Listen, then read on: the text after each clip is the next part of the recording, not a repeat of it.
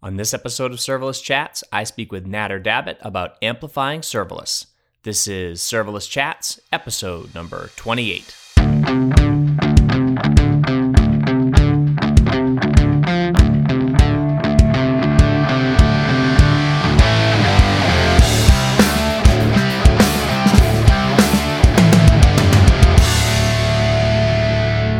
Hi everyone, I'm Jeremy Daly and you're listening to Serverless Chats. This week I'm chatting with Nader Dabit. Hi Nader, thanks for joining me. Hey, thanks for having me. So you are a senior developer advocate at Amazon Web Services. So why don't you tell the listeners a bit about yourself and your background and what you do as a senior developer advocate? Yeah, sure. So before I joined AWS, I was basically a front-end engineer, mainly a mobile engineer for the last, 4 or 5 years before joining AWS. So I kind of come from a traditionally front-end background, but the team that I work on is the mobile team, but we kind of cover Amplify, we cover AppSync, we also cover Device Farm and the Amplify console. And we have a couple of developer advocates. I'm one of them. And, our role is very kind of lenient in the sense that we don't really have, a traditional role as someone might think of maybe a developer evangelist or something. And I think it's really team dependent on, what that role actually means.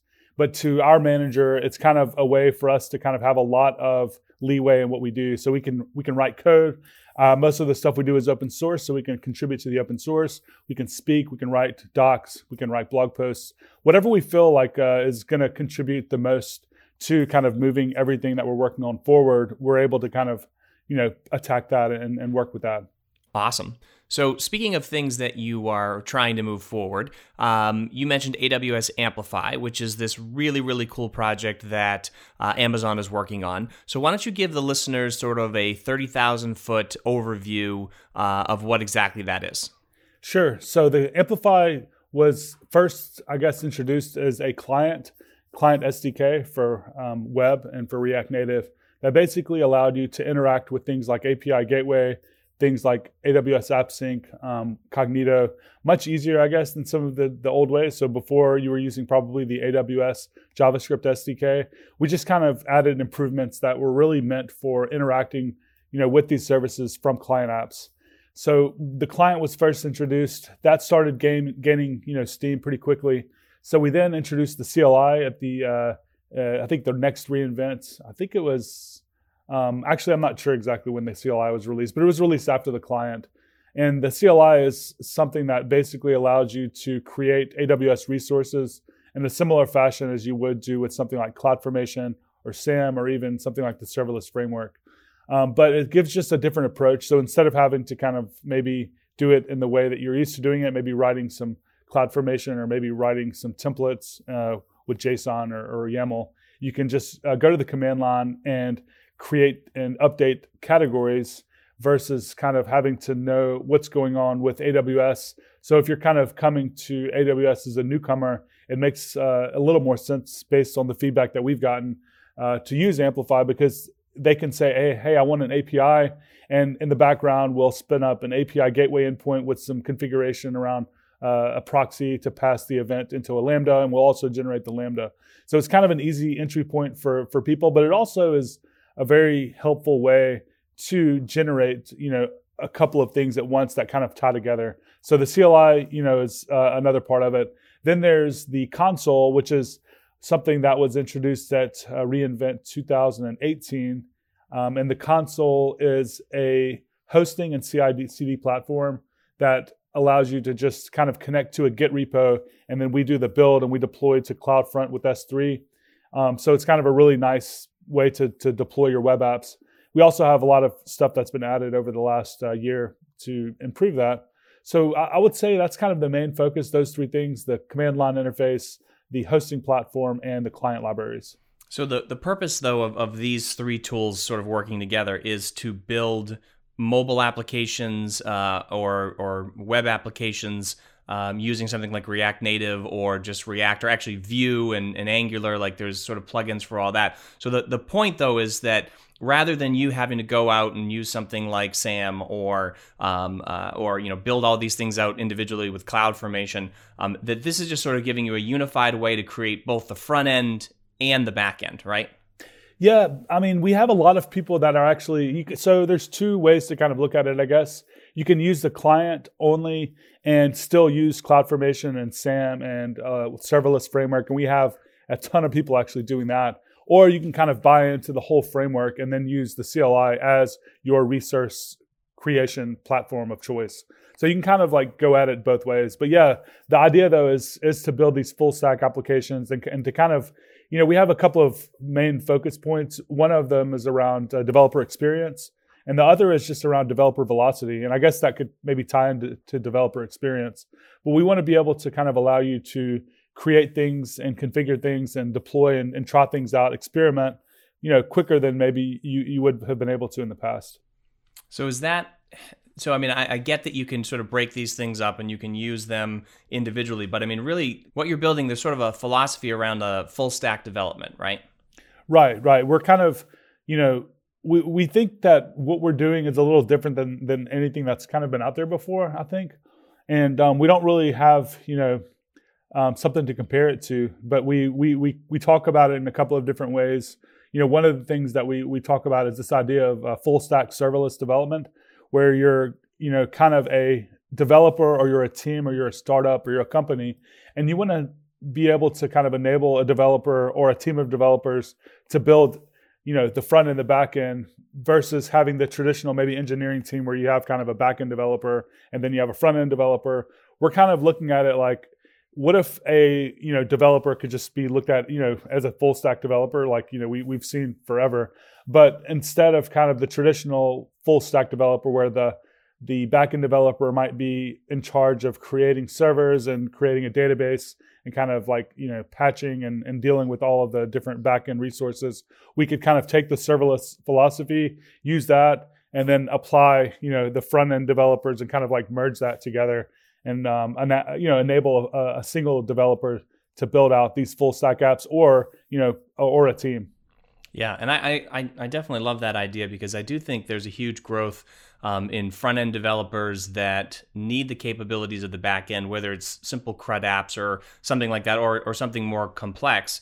But serverless has always, to me, seemed like a really easy entry point into that back end or full stack experience. But it's still hard, right? There's a lot of stuff that you have to do. I mean, especially if you're doing CloudFormation, even if you're using something like the serverless framework, which makes these things really easy, there's still some barriers there and some things that you need to learn.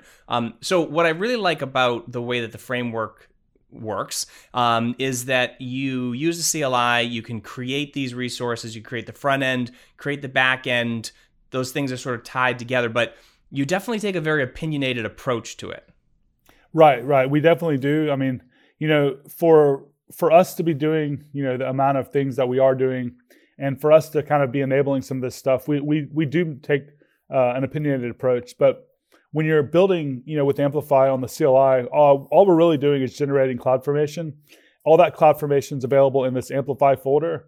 And we keep two versions of your cloud configuration. We have kind of like a development version and a deployed version. That's kind of what your current backend looks like in the cloud, like what is looking like in your account. So we have the backend and we have the current cloud backend. In the backend folder, you're kind of doing your development, you're deploying. And then once the deployment is successful, we're tying that into the current cloud backend folder.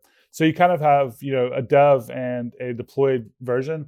But really all we're doing in those folders is generating that CloudFormation. So we're not really, I guess, doing anything new. We're not creating any new services as far as the CLI is concerned. We're just kind of using the existing things that are out there, just a new abstraction on top of them. Yeah, and I think when you're doing the level of abstraction that you're doing, you have to take an opinionated approach. So, but there's ways to eject. You said you're just, let's say I go through this process, I'm a new dev, or maybe I'm an experienced dev and I just want to get something up and running very, very quickly. I can use the Amplify framework and the CLI, use the console, it all works together, get something up and running. But then if I have to go above and beyond that, if there's something that the framework doesn't do, how do I keep what I've done, but then keep building on top of that? Yeah, I guess there's a couple of ways to do that. So of course, Amplify being just a abstraction on top of an existing abstraction, is going to be, either, because also we're fairly new, we're going to be a little bit behind or a lot behind, depending on, what you're trying to build, the current feature set of something like CloudFormation. So, once you start building with Amplify, you might run into a situation where you need something that we just don't offer. You can either create your own CloudFormation within the Amplify project, then you can run Amplify Push, and this will kind of allow you to take what the CLI offers you and then add to that maybe your existing knowledge of CloudFormation. Or you can just eject completely out of the Amplify workflow. And, if you kind of have something and you need to, I don't know, maybe take this to the next level or whatever, you see Amplify limiting you for whatever reason, yeah, you can completely just take that and move that to whatever other framework that you'd like to use. Yeah, so going back to the opinionated approach too, I mean, in terms of what the roadmap looks like for this, because obviously you're adding a lot of features, and we can talk a little bit more about that later. But is this something where you see just keep adding feature after feature, or is it something where you feel like there's a target market for this, and that as long as you cover a certain percentage of use cases, that probably is going to be the philosophy that you stick with? Yeah, so definitely target market. There is a target market for this. We're growing like super quickly. I think we had a 400% increase in community contributions around content this year, 2019. Super big increase in like downloads and usage and all that stuff. And we're seeing, a couple of different types of developers. We're seeing the traditional AWS developer, someone that's been, using and building with AWS for a while, that is building maybe these full stack apps. So they're not just building the infrastructure, they're actually building, a mobile app or a web app. To them, this is kind of the easiest or the fastest way to do certain things. So they're kind of, taking that approach versus, or maybe they're just adding it to their toolbox. This is just another option they have. And you look at the app that you're going to build and you decide, should I use serverless framework? These are all great options, I think. The other developer that we're actually really excited about is kind of this new generation of cloud developers that we are seeing enter the space via Amplify. So a front-end developer or even a developer that's using something that you could kind of put in the bucket of competitor for Amplify, that was scared to use AWS, is coming to Amplify, seeing that we have this great user experience and seeing how easy it is to like add authentication and API and kind of deploy this, on this scalable infrastructure, something they've never been able to do before. They get super excited about it. And then they like tell their friends. And so we're seeing like this new generation of traditionally front-end developers kind of like, moving towards the framework. We're seeing the traditional AWS developers kind of add it to their toolbox. And then startups are really excited about it. We just did a big week of events in New York, a 3-day Amplify week. Busier, like we had more people show up, that standing room only. A lot of startups were there. They're really looking for, the most efficient way to build, in this day and age of expensive developers, and also, the average, like if you're a startup and you want to go and hire a mobile developer, and then you want to hire a cloud developer, you might want to hire a DevOps, you start adding all these things, starts adding up. What we have today, if you kind of choose the right abstractions, you have things like React Native on the front end, where you can write a single code base and deploy across iOS, Android, and maybe even web. And then you look at something like Amplify, and if that front end developer or that mobile developer can kind of like learn how to use Amplify, that might be enough for them to actually ship version 1 without having to like spend $1 million, right? So right. The startups are super excited about it because of the efficiency and the cost savings of what they're able to build. And they're building on the same infrastructure, that Netflix is building on. So that excites them as well, because if they're like, oh, I don't have to just build a flimsy V1 or V0 that we have to rewrite. We're actually building on something that can scale. So I think those are the 3 biggest buckets of developers that are pretty excited about Amplify.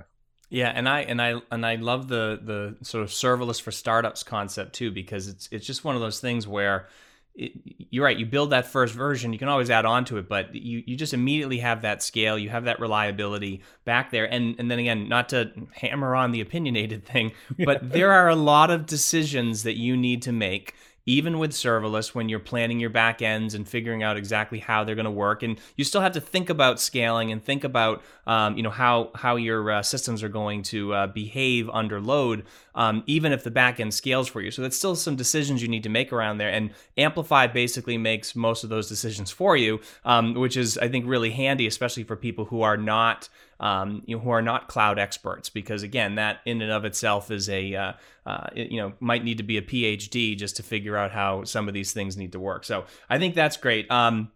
You mentioned this idea of sort of this on-ramp to building these tools for production, that they can get that V1 out there.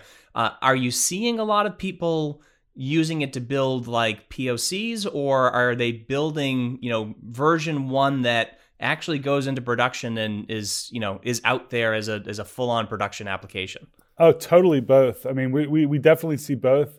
I would say the people that would be, if you're like a massive corporation or you're like a big company and you have a big team of like established engineers, you might use Amplify to kind of build that prototype and then move to something that is along the lines of your basically existing, development process, I guess. Yeah. But if you're, any company, I guess, and you kind of do want to build something, there's really no reason to, I think at this point, eject out of Amplify and for any reason, unless you really find the current, way to get around some of the things that we don't support, too cumbersome or whatever. But I mean, going back to this week in New York, we had about a half dozen companies that were they've already shipped their version 1, and they were there to kind of like talk about, what their next steps are, and to maybe just show us their apps. And like a really, really cool dating app that was just, they have a dozen people, or so at that company, and they're using Amplify, and they've already shipped V1. It was really cool to see that type of stuff, So we're seeing, we're definitely seeing a little bit of both. That's amazing. All right, so let's get into the framework itself. All these things work together. You mentioned the framework and the CLI and the console itself, but just the framework, the development experience. I'd like to talk sort of about what that workflow is, sort of the tool chains that you have in place. So maybe we start with sort of the basic thing here. You go to the console, you type in Amplify, right? You just to get started, right? How do you get started with this?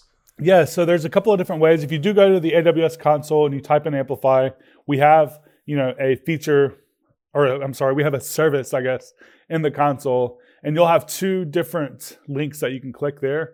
One is going to take you to the Amplify console, which is the service, but the other link is actually going to take you to our open source framework landing page, which has all of the stuff around the open source projects, which are the client and the CLI.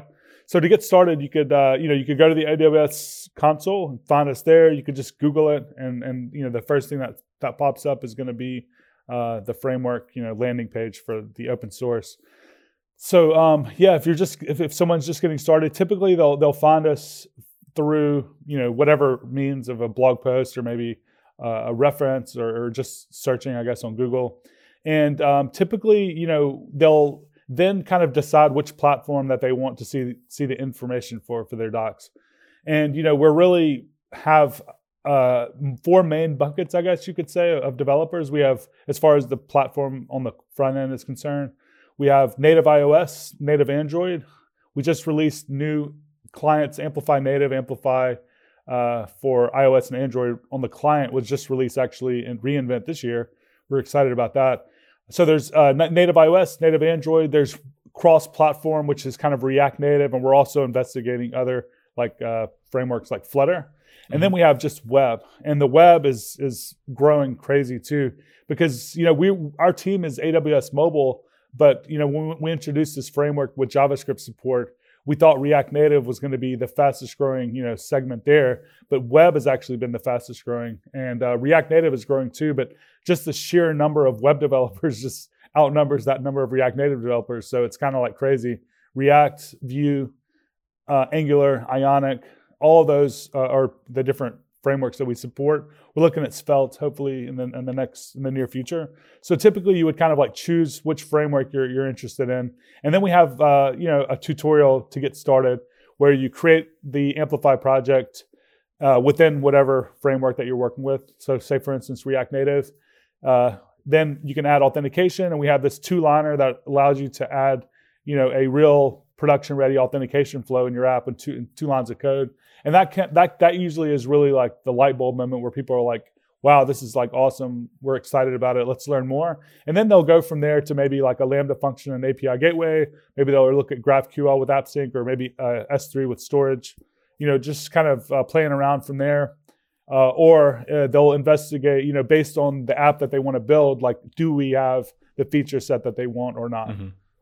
Right. So that was a lot of information. So basically, really the best way to get started is download the CLI is what you're saying, right? That's really what you want to do the most work with? Yeah, I guess there's two types. So like if you want to get the whole experience, yeah, do the CLI. If you already have some AWS stuff you want to connect to, just look at the client docs.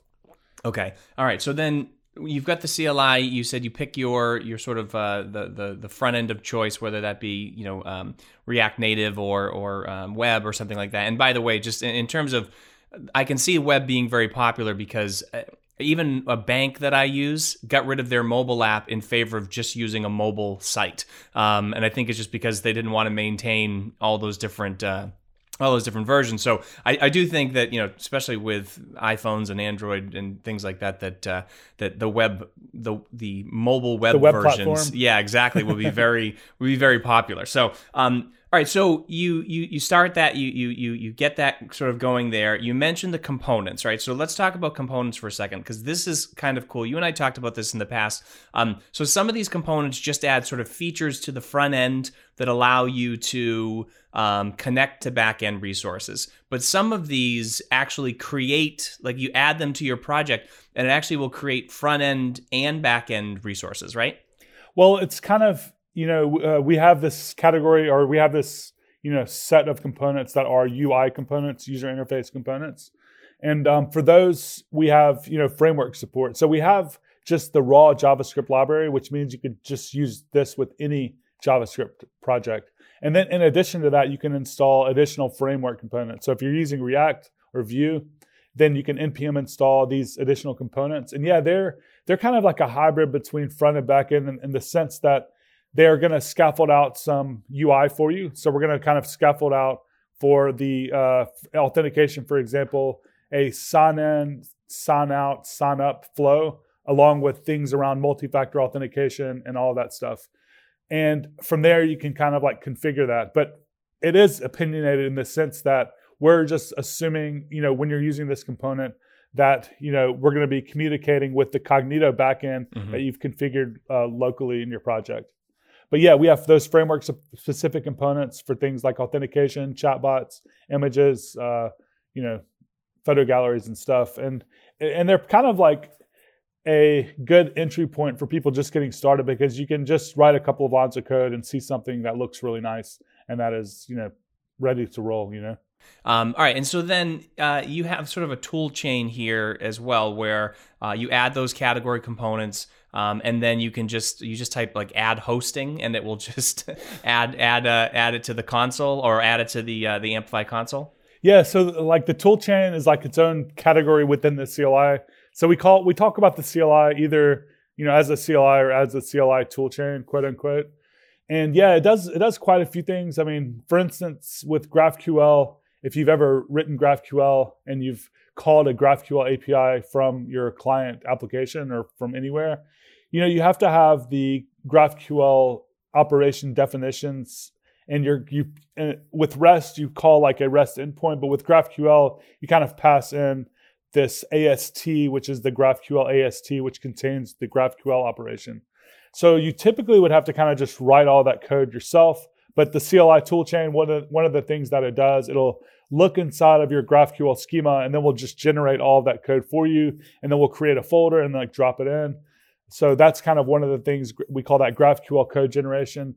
We also do Lambda function generation. So if you kind of want to have a Lambda trigger for S3 or for Cognito or whatever, we can kind of like give you a boilerplate to start with.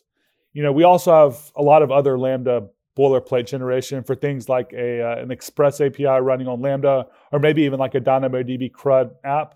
So if you want to kind of like get started with that, there's just boilerplate that you typically have to write over and over. And we're kind of giving you a starting point, and then from there you can kind of like update that And that's mainly, I would say, what the CLI toolchain is there for. Awesome. And then one of the other library components that was added recently was sort of this AI ML that does like sentiment analysis. Right. So we added the support both on the back end, on the CLI, I guess, and on the client for this new category that we called predictions. Yeah, and predictions is pretty cool because it wasn't, it basically just is taking advantage of all of the powerful stuff that's already there in AWS. And it wasn't a lot of work to get it working for us, because all we were basically doing is kind of like, if you have an identity pool, within your project, or if you want to create one, of course, you could just run amplify at auth and create one. All we're doing is granting permissions to interact with those different AI and ML services, within that identity pool. So that part was pretty simple. And then on the client, we have added a couple of different, methods, I guess you could say, around this new predictions category. And from there, you can work with recognition, you can work with Poly, you can work with transcribe, you can work with many of the AWS or Amazon, I forgot, depending on which service it is, the Amazon or AWS part. But yeah, all these different ML and AI categories. And I demoed this for the first time at an event in New York, actually this week again. I'm back to that event. And people were just blown away. And it's been one of our fastest growing categories too, because it's just really simple to do. And a lot of people are interested in this stuff. People are building apps around medical data and stuff with a lot of this text transcription and reading text off of documents. So people are pretty excited about this entry point, because it's kind of easier, in my opinion, to get up and running with than if you walk through the AWS console and try to figure a way to actually integrate this into your app. Yeah, well, I mean, and that's just it just goes back to this idea of making it super simple and easy to do this integration, because again, it's not hard necessarily to set up these things via the console, but if you want to put them, infrastructure as code and get the right cloud formation in place and then connect everything together, and then you've got sort of the UI piece of it that sort of ties in. I mean, it's just a much better experience. So let's talk a little bit more about some of these other features that have been being added, because your team, or the mobile team there, is adding features to Amplify at like an incredible pace. And one of the coolest things that came out lately was at reInvent, you announced the Amplify Data Store. I spoke with Chris Munns about this, and I forget his exact quote, but I think he said it's just awesome, but that I should talk to somebody else to give me the details of it. So I'm talking to you. So tell us about the Amplify Data Store, because this is pretty cool. Yeah, so it's kind of like the culmination of almost 2 years of work from our team. And Richard Threlkeld and Michael Labiniak and Manuel Iglesias, a bunch of the people on the team have been kind of like either thinking about or talking about or working on this. Those are the ones that actually do the actual real work, by the way. And if you're or on Twitter, it would be worth the follow if you're interested in this stuff, because they talk about this stuff.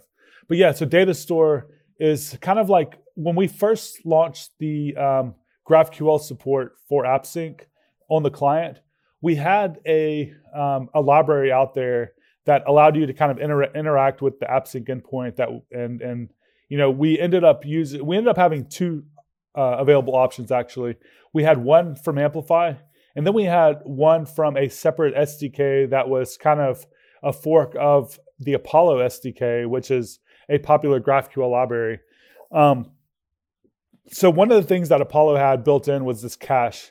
And the Apollo cache kind of allows you to kind of work with some of that data in memory locally. So instead of kind of like having to query from the back end, you could kind of query from that cache. And then we kind of enhanced that by adding offline support. But the limitations that we kind of started running into with that was that we had a lot of developers that kind of like started treating the cache as a store, and they wanted to do more complex queries on the store. They wanted to do things like query based on some type of predicate. They wanted to maybe, have more complex stuff than we could basically support, because we were kind of working with someone else's implementation that we didn't really have control over. Also, a couple of times there were breaking changes and stuff that they would implement that we would have to kind of go back and figure out what was going on, and kind of, it just wasn't the best experience. So the Amplify Data Store is kind of like the next generation or the next version of that, but it has just a bunch of new features that we didn't have before. And I think the idea around it is it's basically a single source of truth. It's a store that you kind of write to locally from your front end app. So if you're on React, you would just write to the store, and you don't have to actually from then worry about writing to your back end. The back end and the client all sync together from this data store. So the way it works, I guess, if you're talking about like from the very start, like if you're a user, the way it would look like this, you come online with your mobile or web app, and from there it's kind of like imagine like a new build or like a new like view of the app. The user has no data right on their app, so we make that initial fetch to data store via data store to whatever database you're working with. We get that initial set of data, so maybe you get like 1,000 rows of data from DynamoDB. We keep the last sync timestamp on the client at that point, so we know kind of when you fetch that data.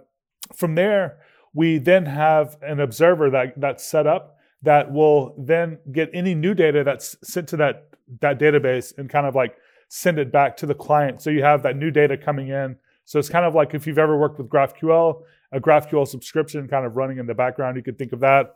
Or maybe if you've worked with like PubSub or something like that, WebSockets. Sure. But that's kind of like all set up for you. So whenever anyone makes updates, that data comes back and it's kind of stored for you locally. Also, if you go offline and then come back online, we use that last sync timestamp to then fetch from what we kind of call the delta table or the change table. And instead of fetching the entire data set, we actually just fetch the diff between when you went offline last and when you came on last. So when we fetch that small set of data, you're kind of getting a more efficient update to your local device. But also when you're offline, you can actually write to your store locally and everything works.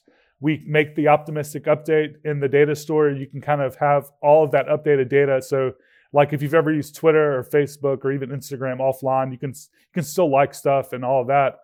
And it feels right. Like it feels like it's working. It's not going to break. And then when you come back online, we send that new data back to the database via the data store. And you kind of have the conflict resolution and the conflict detection also built in. And we do a lot of that stuff. We have a couple of different ways of doing conflict resolution that you have the option of implementing. We have auto merge is kind of the default, and that's kind of the new conflict detection that we built in. And we kind of are taking the GraphQL schema and then the types that are whatever data that you're sending up. And we have a really enhanced version of conflict resolution that will kind of make sure that even if two people write the same piece of data to the database, maybe there's a field or there's a type that has 3 different fields, and I change one field and someone else changed another field. Instead of kind of like taking the last writer wins approach, we'll kind of merge those 2 objects, and that way the data is still up to date with both of our changes. But there's the user doesn't have to do anything, and you actually as a developer don't have to write any code to make that work. It just works.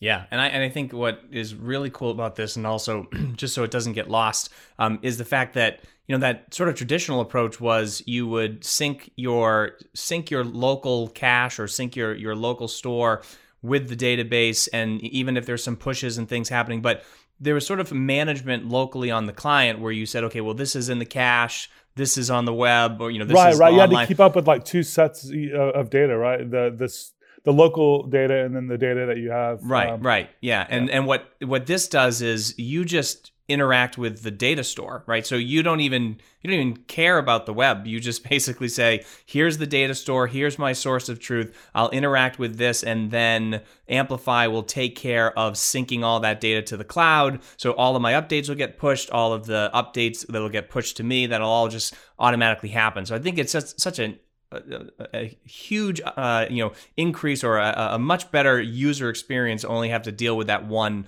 particular thing.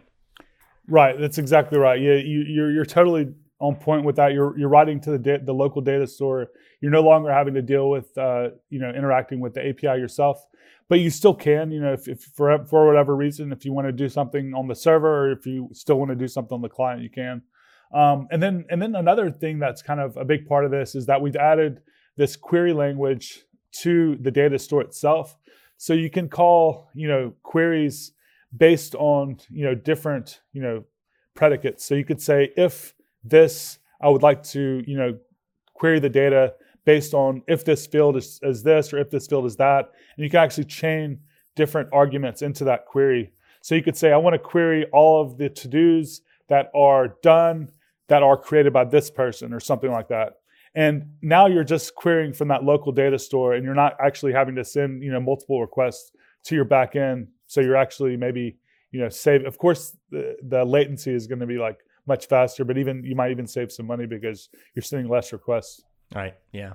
All right. So if somebody took a look at Amplify maybe a year ago, there was a lot of cool features in there. I think the project had a ton of promise back then, but over the course of the last year or so, over the course of probably just the last few months, so much has been added to it beyond just the data store. And these were things like the ability to do local mocking, more authorization support. You added the ability to do or to connect to Aurora Serverless, simplified OAuths that hold Delta deploys. Like, there's just been a ton of different things, instant cache validation, and I think that all has to do with really there being a good merger between or a unification between the framework and the console, which I think was a little bit disconnected sort of a year ago or so, and that has kind of come together. So are there any of these updates that have happened over the last couple of months or so that you think really,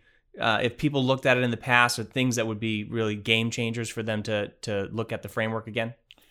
Totally. The multiple authorization types, the local mocking and testing, the backend visibility in the console, the machine learning stuff that we've added. A lot of these things are the things that I hear a lot of good feedback from our customers.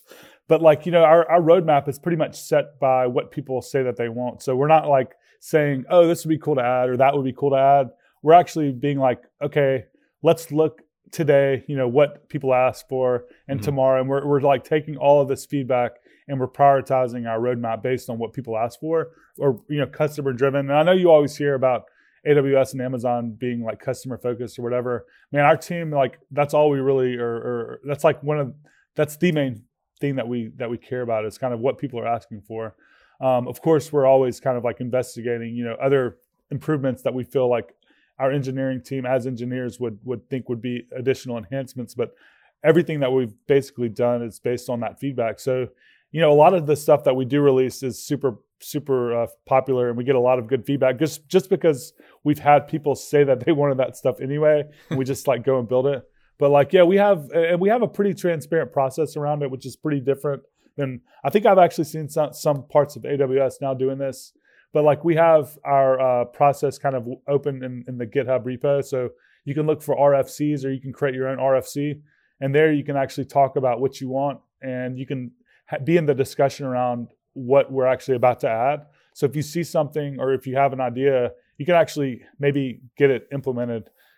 So it's pretty cool, and a lot of people get excited when they're in that discussion. Yeah, that's awesome. All right, so I want to move on to a slightly different topic, because you do a lot of work with GraphQL, obviously, and I'm a huge fan of the one table design strategy, or single table design strategy for DynamoDB. And you wrote a post recently where you took, I think it was the example that was on the best practices article or whatever it is on the AWS site. And there was actually 17 different access patterns that you basically showed people how to do that in GraphQL, straight GraphQL, right? So like Lambda resolvers, obviously, I think people like to fall back on that sometimes. They might think it's a little bit easier, but you set this whole thing up all through GraphQL. Do you want to tell us a little bit about that? Yeah, and this is kind of another feature that we added, or that post was enabled by another couple of new features that we just added this year. So via the GraphQL transform library, which is part of the Amplify CLI, you could say, you have the ability to use custom indexes and to kind of define custom keys and indexes, using the GraphQL transform library. And I think one of the things that a lot of people coming to Amplify have as a question or concern is kind of like when they're done with their Hello World project or when they're actually building their production app, they're like stuck because they don't know how to kind of take what they have and add a lot of this more sophisticated data access patterns that they might want. And that post was kind of just a direct response and addressing of some of those questions, some of those asks. And we put that also in the docs. So it's in the docs now. So you can kind of go there and kind of see that. So if you have like a business idea and you're wondering, how can I model my database and how can I kind of leverage Amplify at the same time? How can I actually build this? Going and reading through that might give you kind of some good ideas, even if you're not using the exact, data, the data set or whatever that we're kind of talking about there. Of course, it's probably going to be something different, but you can kind of use the ideas there and probably get some good ideas. Yeah, that's awesome. All right. Well, listen, Nader, it was great to have you here. Thank you so much for joining me. If people want to find out more about you and Amplify, how do they do that? Yes, thank you so much for having me. Actually, I'm a huge fan of this podcast, and I've looked up to pretty much all the people that you've had on here so far. So it's been pretty cool to be here. Yeah. So if you want to find me on social media, Dabit3, DABIT, and the number 3. And then if you want to follow Amplify, we're also on Twitter at AWS Amplify. So definitely check us out if you're interested in this stuff. And the Amplify site on AWS is aws.amazon.com/amplify, right? And right. you have your blog. We mentioned your blog. What's your blog if people want to read all those articles you do? Right. So I used to be on Medium, and I still have articles there, Dabit3, but I've actually moved my blog to dev.to. So you can go to dev.to. That's dev.to/Dabit3. And I'm pretty much Dabit3 across all of the different social media and stuff. And also on GitHub, I have 270 repos on GitHub. And I'm guessing that maybe the 70 to 100 of them are Amplify stuff. So Dabit3 on GitHub also. Awesome. All right. Well, I will get all that into the show notes. Thanks again. Thanks for having me. And that's this week's Serverless Chat. I want to give a huge thank you to Nader Dabit for being my guest this week. If you want to check out the show notes and a full transcript of this episode, you can find them at serverlesschats.com/28. For more Serverless Chats, be sure you subscribe and rate the show in iTunes, Stitcher, or any of your favorite podcast apps. You can also connect with me on Twitter at Jeremy_Daily. And if you're interested in serverless and want to discover all the great new articles, use cases, and latest innovations from the serverless community, make sure you subscribe to the Off by None newsletter at offbynone.io. Thank you so much for joining me, and I look forward to chatting with all of you again next week.